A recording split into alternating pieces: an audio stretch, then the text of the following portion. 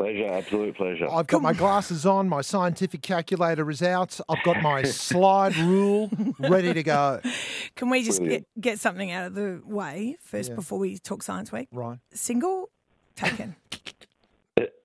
Single. Right, okay, no worries. That's Jeez, fine. like- I don't need any more info. That's all I need to know. Yeah, just like you need that question in your world anymore. What is it? I'm just saying what everyone's thinking.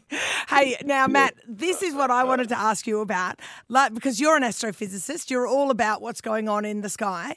And there was an American an estimates a couple of weeks ago saying that America has evidence of alien life form. What do you say to that? Yeah, look, I've been receiving this question a lot, obviously, over the last couple of weeks, but congressional hearing that was about Department of Defense spending, looking for more transparency, and, obviously he came forward and was chatting a lot about these UAPs, or unidentified anomalous phenomena.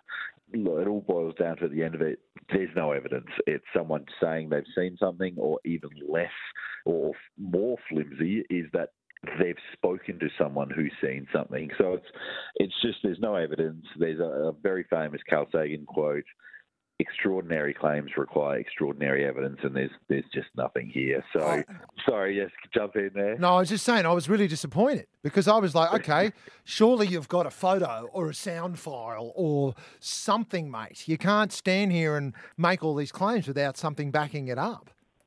That's it, yeah, and the zero evidence, and a lot of people, I think they have this logical fallacy of deferring to authority. He's someone who does actually have credentials, but this is a common mistake, common fallacy that means that what they're saying is gospel or that it's true, and it's not. They still need to provide some kind of tangible evidence, as you said, a photo, a clip, an audio. I mean, why do they always think they get here and then they crash? Like, why? That's what I'm always shocked by. Like, it's because they get here, discover alcohol, have a few drinks, and then it's all over.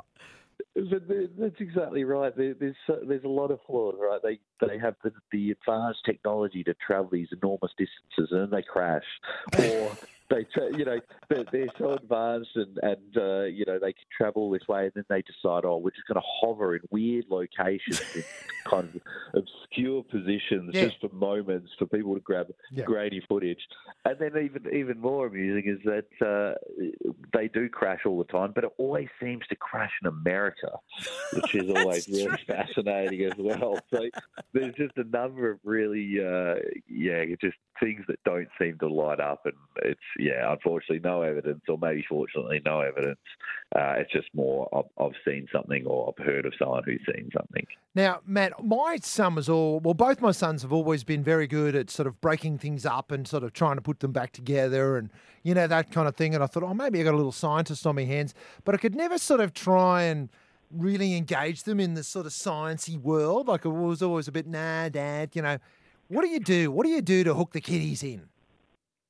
Yeah, so I think the key thing is something tangible. It's obviously science does have a lot of really abstract concepts, and that's certainly important for pushing the envelope and getting really deep into understanding science. But I think the way to really engage with children is having something tangible. And I think at the moment, two of the most exciting things, and it happens to be the two things I'm really passionate about as well, which is anything space related, something space exploration related is really easy to engage with and see something really tangible. We've got rovers rolling around on Mars, beaming back incredible footage every day. Pretty cool. One of which, and one of the current mission actually has a helicopter or a drone on Mars, which is mind-boggling.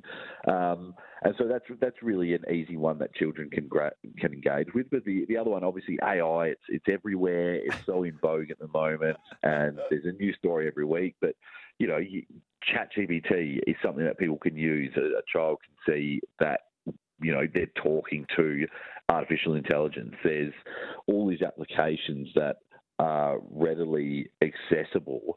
That is something a bit more tangible, and I think that's the really key thing for children and anyone really is seeing science actually being applied to the real world. Yes, but is Chat GPT going to kill us ultimately?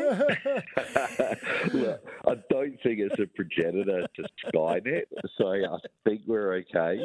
What she's asking, Dr. Matt, is how long before chatbot GPT becomes self-aware and all human thought is removed from our defense systems? Yeah, look, 2 years from now, that's there we go. That's it. That's all we needed. I just needed a date. That's all. We just needed a date. Yeah. Hey, Dr. Matt, we're super excited about Science Week. And look, you've got a hell of a lot of information out there, scienceweek.net.au. There's stuff going on right around the country, and you can check it all out with your kids. Absolutely brilliant, mate. Thanks for your time. No, thank you for having me. It's been a pleasure. And before you go, still single? Yeah, actually, no, look, in those last 5 minutes, everything's changed up for me.